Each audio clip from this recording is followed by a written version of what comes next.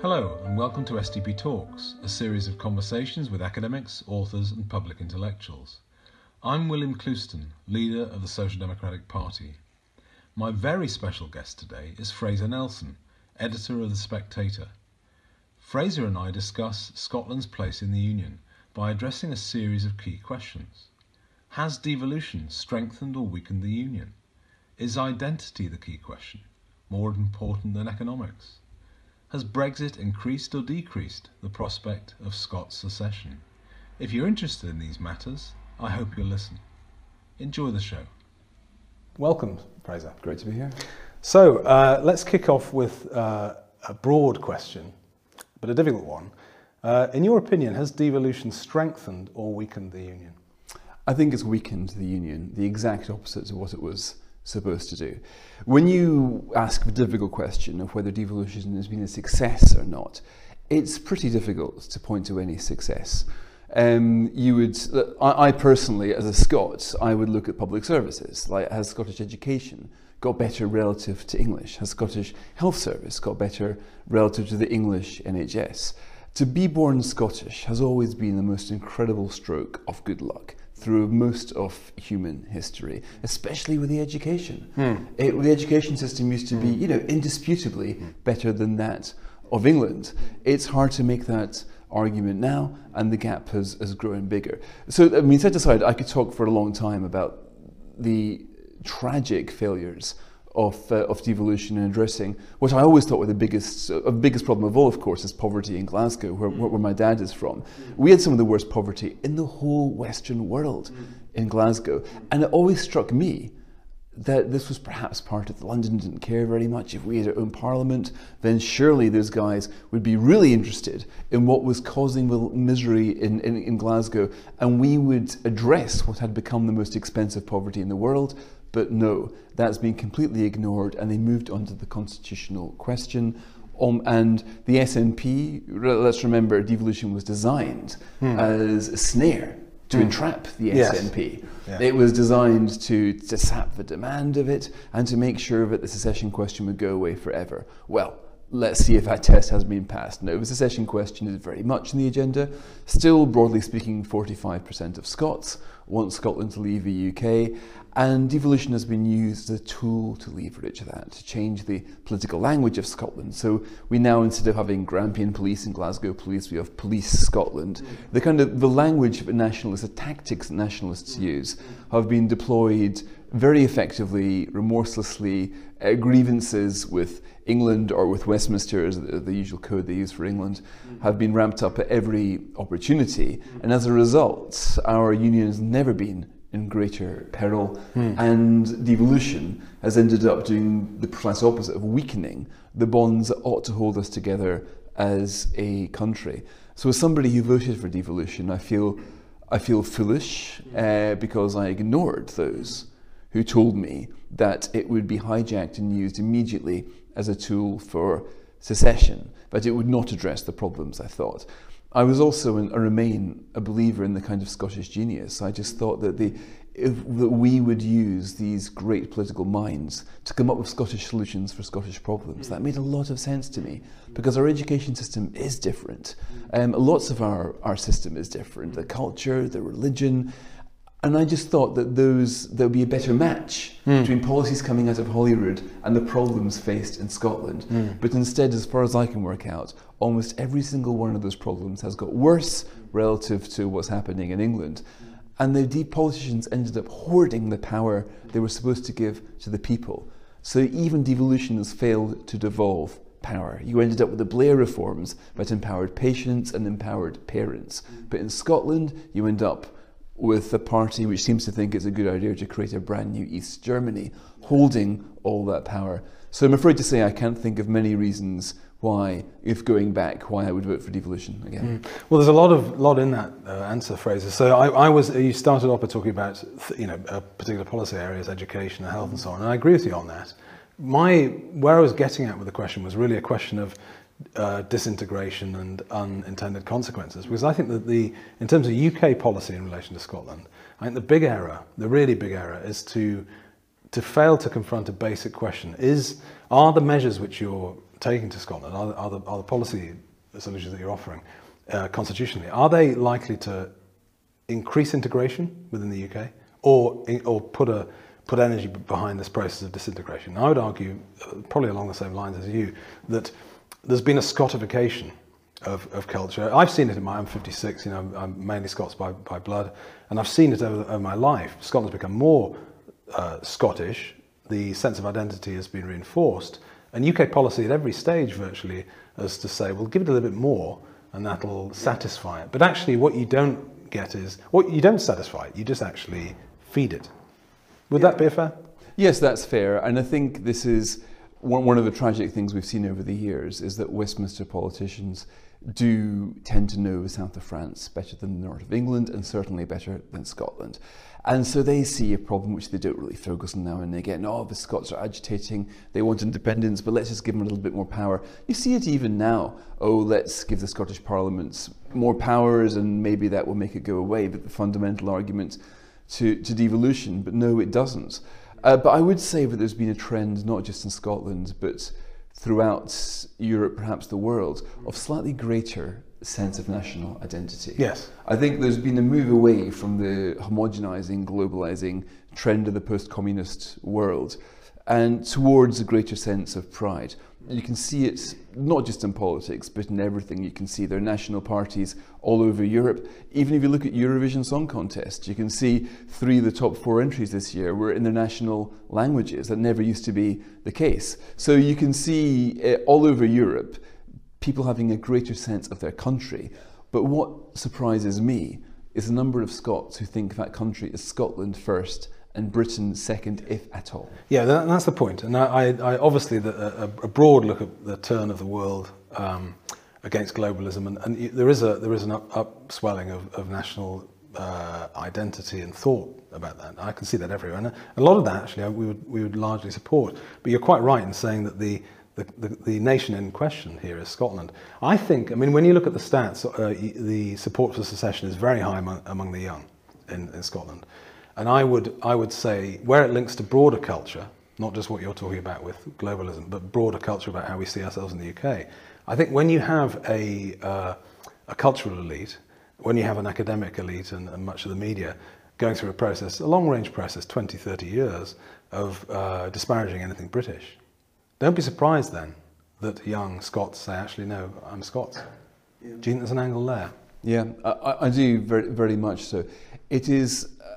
look, even I am no, to put it mildly, no nationalist, but I am incredibly proud to be Scottish. I would, and I always have been. When I look at my country, I just see. First of all, when it says my country, I do talk about Scotland there. I'd say, of course, one can have concentric identities, and I would say that I'm a Highlander. I am a Scot, and I'm a Brit, and I'm a European. I would claim all of these identities. But certainly, I can't think of a time where there was ever really a Scottish cringe. The word Scotland has always been a word that warms the heart, yes, in a way that the word English doesn't seem to be for people in England. And I'm not quite sure why that is. There's a strange idea that if it's the fashionable thing to do now is to try to find faults in Britain, faults in its history, faults in its monarchy. I read in the papers this morning that one of these funny Oxbridge colleges is taking down a picture of the Queen because she's... Yes. I've put in a bid for it, yes. If they don't want the picture, I'll have it. But it's funny, I'm not sure that, you've got that same sort of discomfort with the idea of nationhood in Scotland as you do in England. And certainly there is, again, not many people call themselves British. That's the other thing. This is it. I think we're really getting to the heart of it, because it's frankly, to go back to the denigration of Britain, I think England wears the baggage, wears that. It's been put on England, effectively. Now, obviously, anyone that knows any history will know that Scots were, very enthusiastic and very successful imperialists and colonists. But it's easier just to give that history away and start afresh, and you don't have the baggage. And as I say, I can understand it. I've got nephews and nieces in Scotland, and I can understand why they would identify. It's just simply easier to identify as being Scots in that sense. So let's just obviously we all learnt a lot during the 2016 referendum and the precursor to that and what happened afterwards. So one of the lessons we learned was that identity was far more important than economics. Would you agree with that? And what purchase does that have? That fact. I mean, first, do you agree with that in Scotland's case? And if it does, what can it tell us about where Scotland is?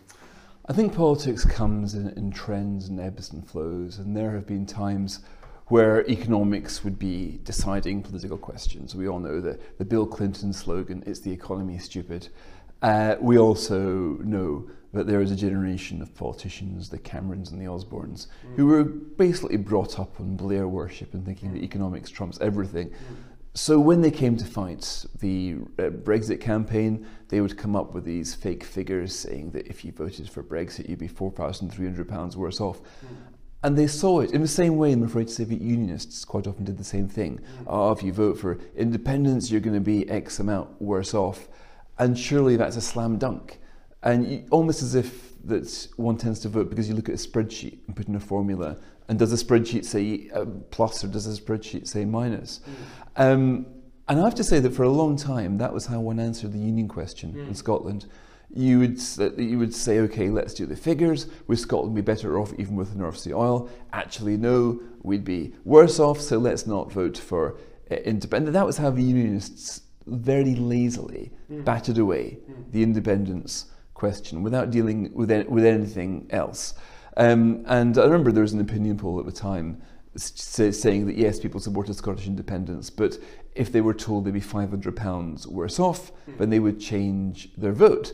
And these sort of statistics were lapped up in Westminster, thinking, look at these jocks, you know, they basically give them an iPad and they'll change their view, so let's just bung them some more money and maybe they'll vote to stay. But no, I agree with that. I think to think that should have been the single lesson that you got from 2016 was that economics isn't a clincher in the way that they thought it would be. So that can't be the approach to Scotland. But actually, let's just continue this probe. Your toss them a little bit more money, give them a little bit more money. I think actually I would say that's as someone that lives just south of the border. You know, I live a few miles south of Hadrian's Wall, literally.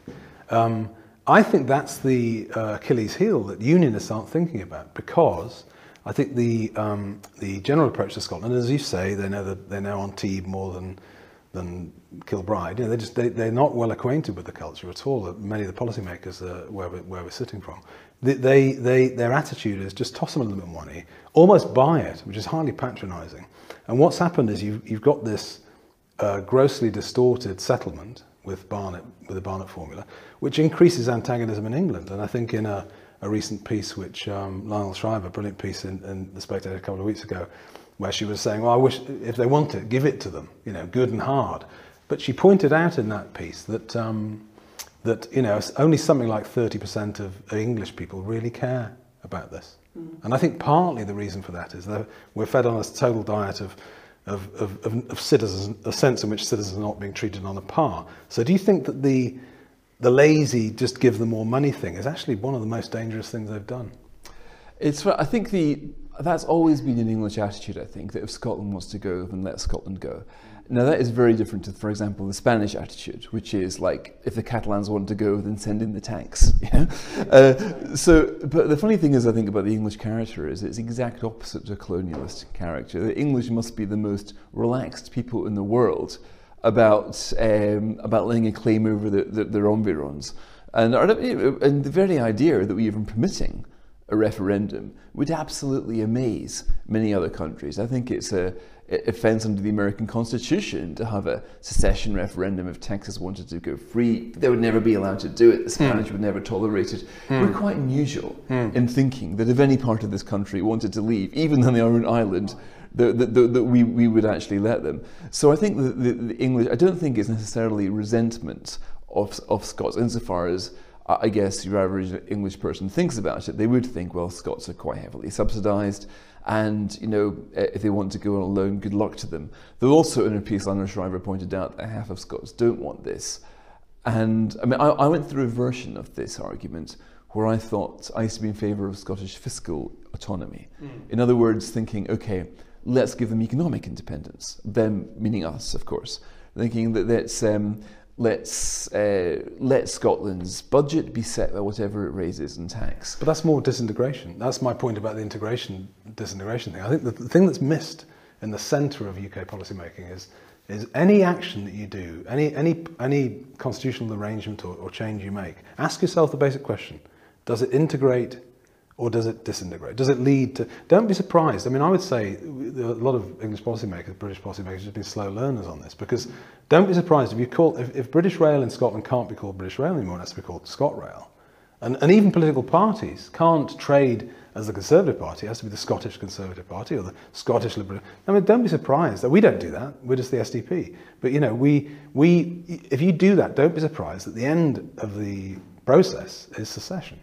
Yeah, and that's the big, of course, this is the asymmetry of the debate in Scotland, because to the nationalists regard this as very important. Which flags are flown where? What language we put on it? After privatisation, British Gas became Scottish Gas up there, for example. But they've been very astute in rebranding public services. Of course, NHS Scotland has always been, since 1948, it's been organisationally independent, where unionists have not tended to care much about that, but it does matter, partly because unionists have been, to your earlier point, just obsessed with the economics, thinking, look, yes, for as long as Scotland is in England's deficit, we don't need to worry about all of this. We don't need to think about questions like too reliant identity. To escape. Yes, yeah. That's what I think. But only recently did you find, I think that you're right in saying that 2016 ought to have been a reminder that these economic arguments don't work. They don't trump identity.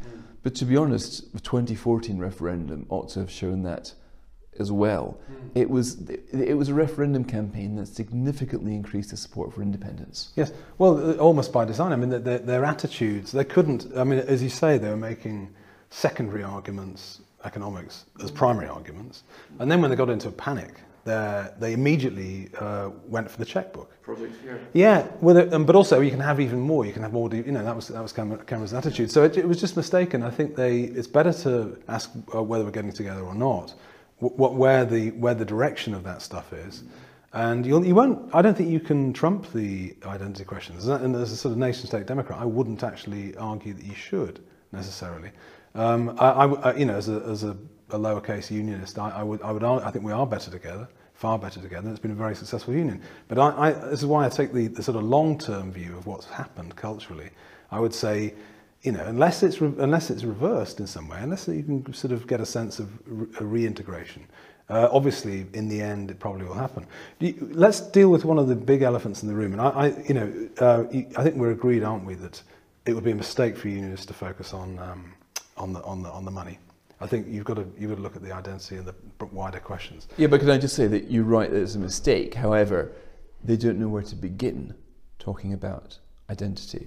Yes. People have realised for 7 years. Yes. But that's been a mistake. No, but for 7 years they haven't worked out how on Yes. earth we talk about Britain in the same way the nationalists talk about Scotland. Exactly. No, that's my point, basically. Until they can find a vocabulary for that, or find something that brings us together, then that's one of the reasons that it has to come down to second. Perhaps politicians find it easier to trade in we'll give you this and you'll get this and that.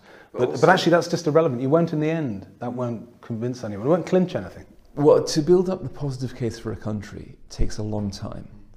To make the negative case against secession can be done quite quickly. You use, it's a kind of like a chemotherapy of Project Fear. Yeah. It might just get you over the line, but what it does is inject poison into the political bloodstream. And the poison that injected there, the poison that was basically saying to the Scots, you're too small, you're too poor, you couldn't do it, just forget it.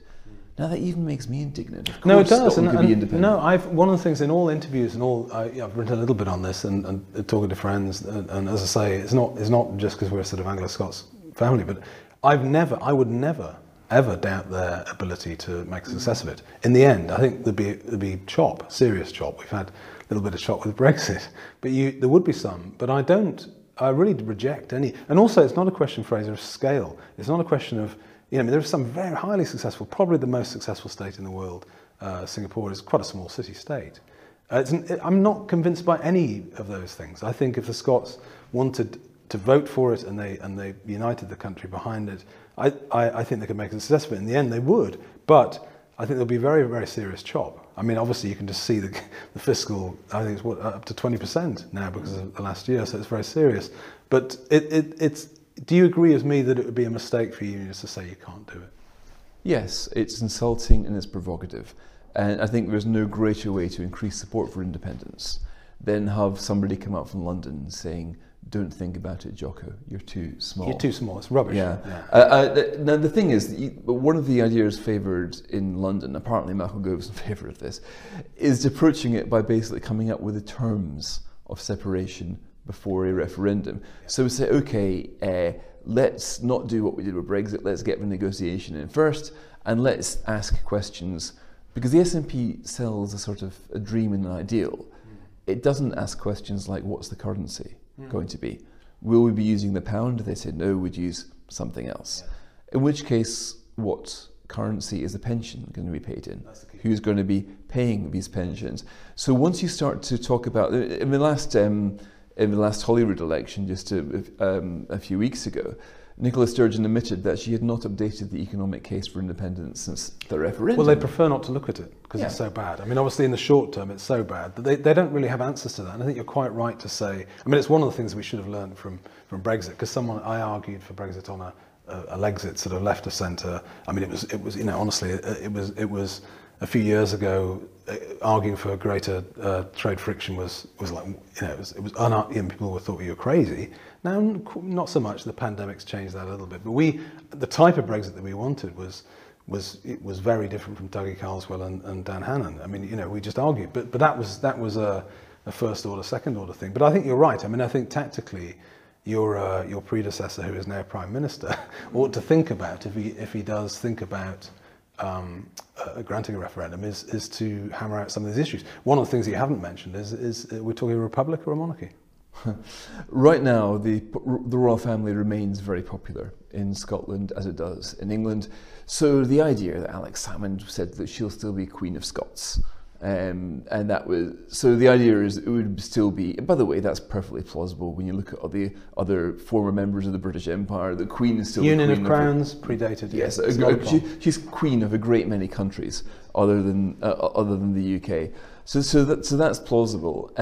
Which is why it's interesting to see talk now that of William and Kate being used as a sort of monarchist, a sort of a unionist marketing agent. So there's talk now that, okay, none of our political figures have got any real clout, because that's the problem for the unionists. Who is the figurehead here? Sure, you've got Nicola Sturgeon, who is regarded as a living saint by many of the SNP followers. So who do we send opposite against her? We found that, by the way, in the 2014 election campaign, in the referendum campaign. Like, sure, you had, I think Alex Ferguson gave a couple of quotes supportive of independence, but there was no real kind of leader for the unionists clause. So you get a few people like Neil Oliver, the television historian, and a few other people like that. But there's, you know, as the poem puts it, no gods and precious few heroes. Yeah, and Neil's very good. Neil was very good on this, and one of the things he's best at is demonstrating, almost as a person, that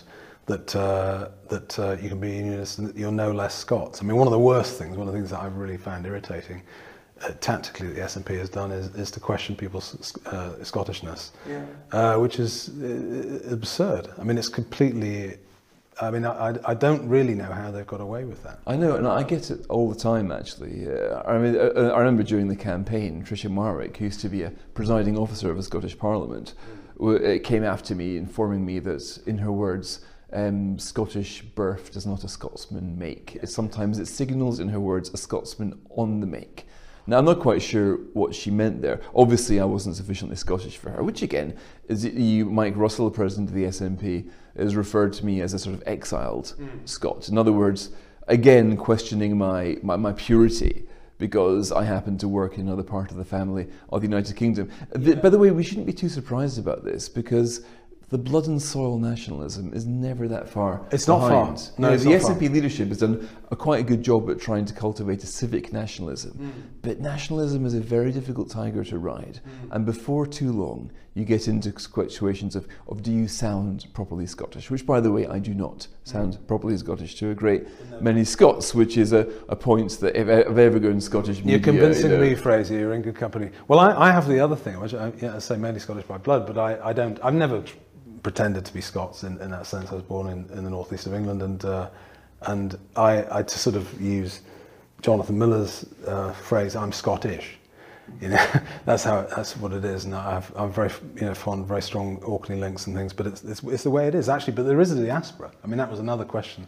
What do we have a say? I don't know. Can I finish off just on a couple of what might seem sort of practical questions, sort of more practical questions. This is something that's exercised the media quite a lot after 2016, because it seemed to almost be a consensus that voting for Brexit increases the probability of Scots secession. It was taken almost. Not that many commentators argued against that. And instead of internationally, New York Times, WAPO, and all these people saying, "Oh, you're just about to break," and it's terrible, and you're going to break up the union. But actually, my favourite political philosopher John Gray wrote immediately afterwards, "No, it doesn't actually. Actually, Brexit probably decreases the probability of Scotland seceding." So what's your view on that? Because that's a very practical thing. I think John Gray is correct. And you're right, it is about a practical thing. I remember that you're right, when Britain voted for Brexit, I think Andrew Marr tweeted, well, that's the union down the Kazi. A lot of people thought that because you had this narrative of, well, Scots voted to remain and England voted to leave, so surely that's going to increase. No, when you look at it, first of all, 2 in 5 Scots voted for Brexit. 50% of English voted for Brexit. A difference, but not a night and day difference.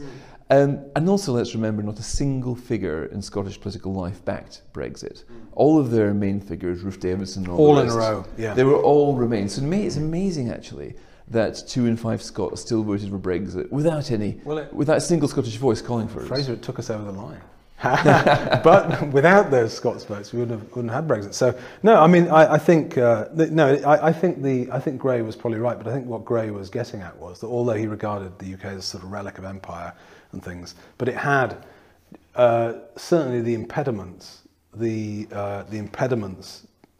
in front of the SNP and Scots Nats to try and achieve their goal actually got higher. Oh yeah, because now independence means leaving the customs union of the UK. It means leaving the single market of the UK. It means building a hard border between Scotland and England. If anything, EU membership made secession a lot easier. It completely removed the practical implications, because does it really matter? Look at England and Ireland. But now, when we see the hassle that even Britain has with Northern Ireland, imagine that multiplied by a factor of I don't know what if Scotland joins the EU. So it doesn't take long to think of the practical implications of it. Set aside the notion of making foreigners out of our friends and relatives in England. The practical implications of tearing ourselves away from the single market of the United Kingdom. It presents so many practical problems that I certainly think that independence is, when you come to think of it, the SNP's great trick is to make sure nobody thinks of it. But when you actually do set your mind to it, you really struggle to think how the advantages can outweigh the disruption. Yeah, the hideous obstacles, and there would be incredible turbulence, astonishing turbulence on a scale. But as I say, in the long run, I've never doubted they'll probably make a success of it, but I think I think Brexit's increased that. I mean, it was interesting to look at the polling. About 20% of SNP supporters want what I would regard as proper independence, Iceland-type independence, or possibly Norway. But and because you're not independent if you're in the EU, but that's a separate argument.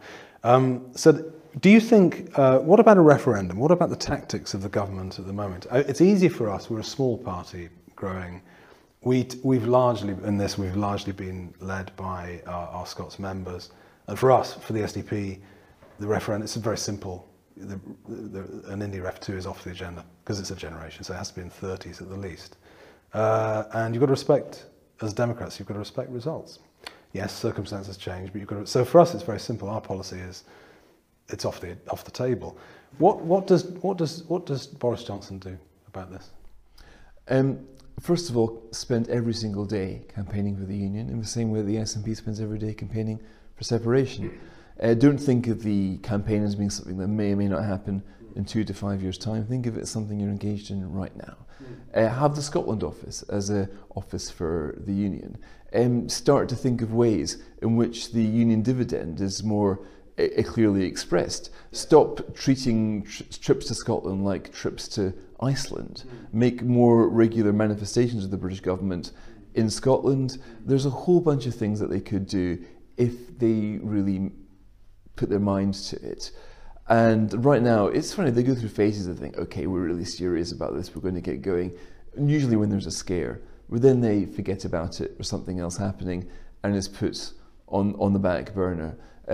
Because, I mean, let's face it, even after Brexit, support for Scottish independence is where it was 7 years ago. Brexit has not moved that dial. You can see the case for being complacent about it. Now, I think that Nicola Sturgeon is the great pretender in that she makes out as if Scots are just chomping at the bit to leave because look at all the constituencies that she's got, when in fact her case is very thin, her support base is fractured. But what she is very good doing is paralysing the Westminster Tories and indeed Labour into near immobility. So they ought to be campaigning as if the referendum is into building the case, the identity case for the union, making the positive case for the union and recognising when that takes years. It does take you, I think you're absolutely right about that. And I think the disappointing thing about the knee-jerk reaction to new polls that startle people, and people in SW1 get startled and they say, oh, toss them a few more biscuits. And that, as I said, I return to it. That is one of the biggest problems. You know, it's a Napoleonic thing, the hand above is always, you know, that gives is always above the hand that receives. But that's quite a patronising attitude to have to what is essentially an important thing about us. Are we us? And I think if we're not us, we're finished, actually. And you've got a new future, but it's not the one we had. Can I, before we finish, one more question on what I think is unfinished business, which is the question of an English Parliament and constitutionally what we do with the... Now, it's not been addressed. Politicians don't really want to talk about this. But we in our party had a look at it, and I think it is. I think you have, you know, English votes for English laws, and West Lothian still hovering around. But do you agree that it's not just Celtic nationalism which has blossomed, it's also English nationalism has as well. And do you think that is unfinished business? I mean, our policy is to address it. If you don't, I mean, again, I've canvassed people. You can't. The prospect of removing the Welsh Assembly and the Scottish Parliament, I think it politically is zero. I think it's there. It's very, very difficult to say, well, we're just going to take that off, you know. So I think the realistic adaptation and adjustment to it is an English Parliament. And if I had my way, it would be in York, because I think that's the end game. What Blair started was partial, and you can't leave it as it is. Do you think that's a fair argument for an English Parliament? There is a certain technocratic logic to it, certainly, but it's an asymmetric, it's an imbalance. Look at Scotland, Northern Ireland and Wales, yet where is England's Parliament? And now and again you hear solutions for it. One of them being, let's kick out the Scots from Westminster now and again, have it English only. For example, I think tuition fees was foisted upon England against the wishes of English MPs because of Scots. Now, if I were an English, well, I suppose, look, I'm a Scot, but I can't work out why there wasn't more English anger about that. But there is anger, as I said before. You see, this is why I think the seeds of secession may be being planted in England. That's my point. I think because people underestimate it in pub arguments and discussions. People talk about, you know, free prescriptions or free tuition fees. I mean, now I've got three children, and they went to English university, born here, and they pay, you know, so there's best part of 30 grand extra, and my sister's children don't. Now, believe me, in the pub, I've heard people say, well, how aren't people outraged by that? Well, maybe they are. I don't know. I think, but just constitutionally, I think we argue that that's the final adaptation that's got to be made. And usually the argument that's made against it is that England's too big for its own parliament in relation to the others. But I always say, when people say that, is, well, if you think that, then England's too big for the Union. The funny thing is, if you look at nationalist movements, you very seldom see the biggest country having a nationalist movement. I mean, you can see people saying, make London independent. Sometimes you see that. Of course, they've got their London Assembly. And now and again, you think, let's kick out the Scots. The Swedes say a bit like, give Skåne back to Denmark and stuff. You know, there's a little, it's a joke, but it never really takes off, because I think the biggest country in the Union doesn't really tend to feel set upon, hard done by. Usually it's got a pretty good deal. As I would argue, Scotland has got a pretty good deal from the Union right now, an incredible deal. We're plugged into this, to a country which we defended together against fascism. You know, a country which, you know, the blood ties that bound us together over the years are so strong that I cannot ever imagine them really coming.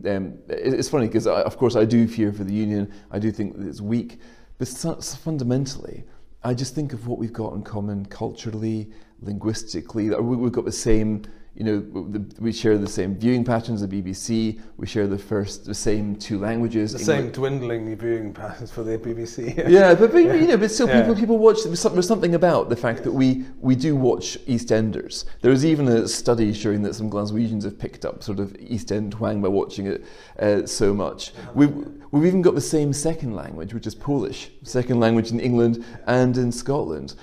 And you know, it's really not that big an island, this island that we share. Yeah. Oh no, and actually I think it may have been in the piece, your bluff piece that you put in The Spectator a few weeks ago, about the fact that actually on the data, sort of stuff that Matt Goodwin does about value divides, actually there's probably a greater divide between the East and West in England there is between England and the rest of Scotland. And that's absolutely true. I think that's absolutely true. No, we are cut ultimately from the same cloth. This is not a Czech-Slovak situation or anything like it. Culturally, we are the same people, and I've noticed that because it took me a long time to come to England as a Scot.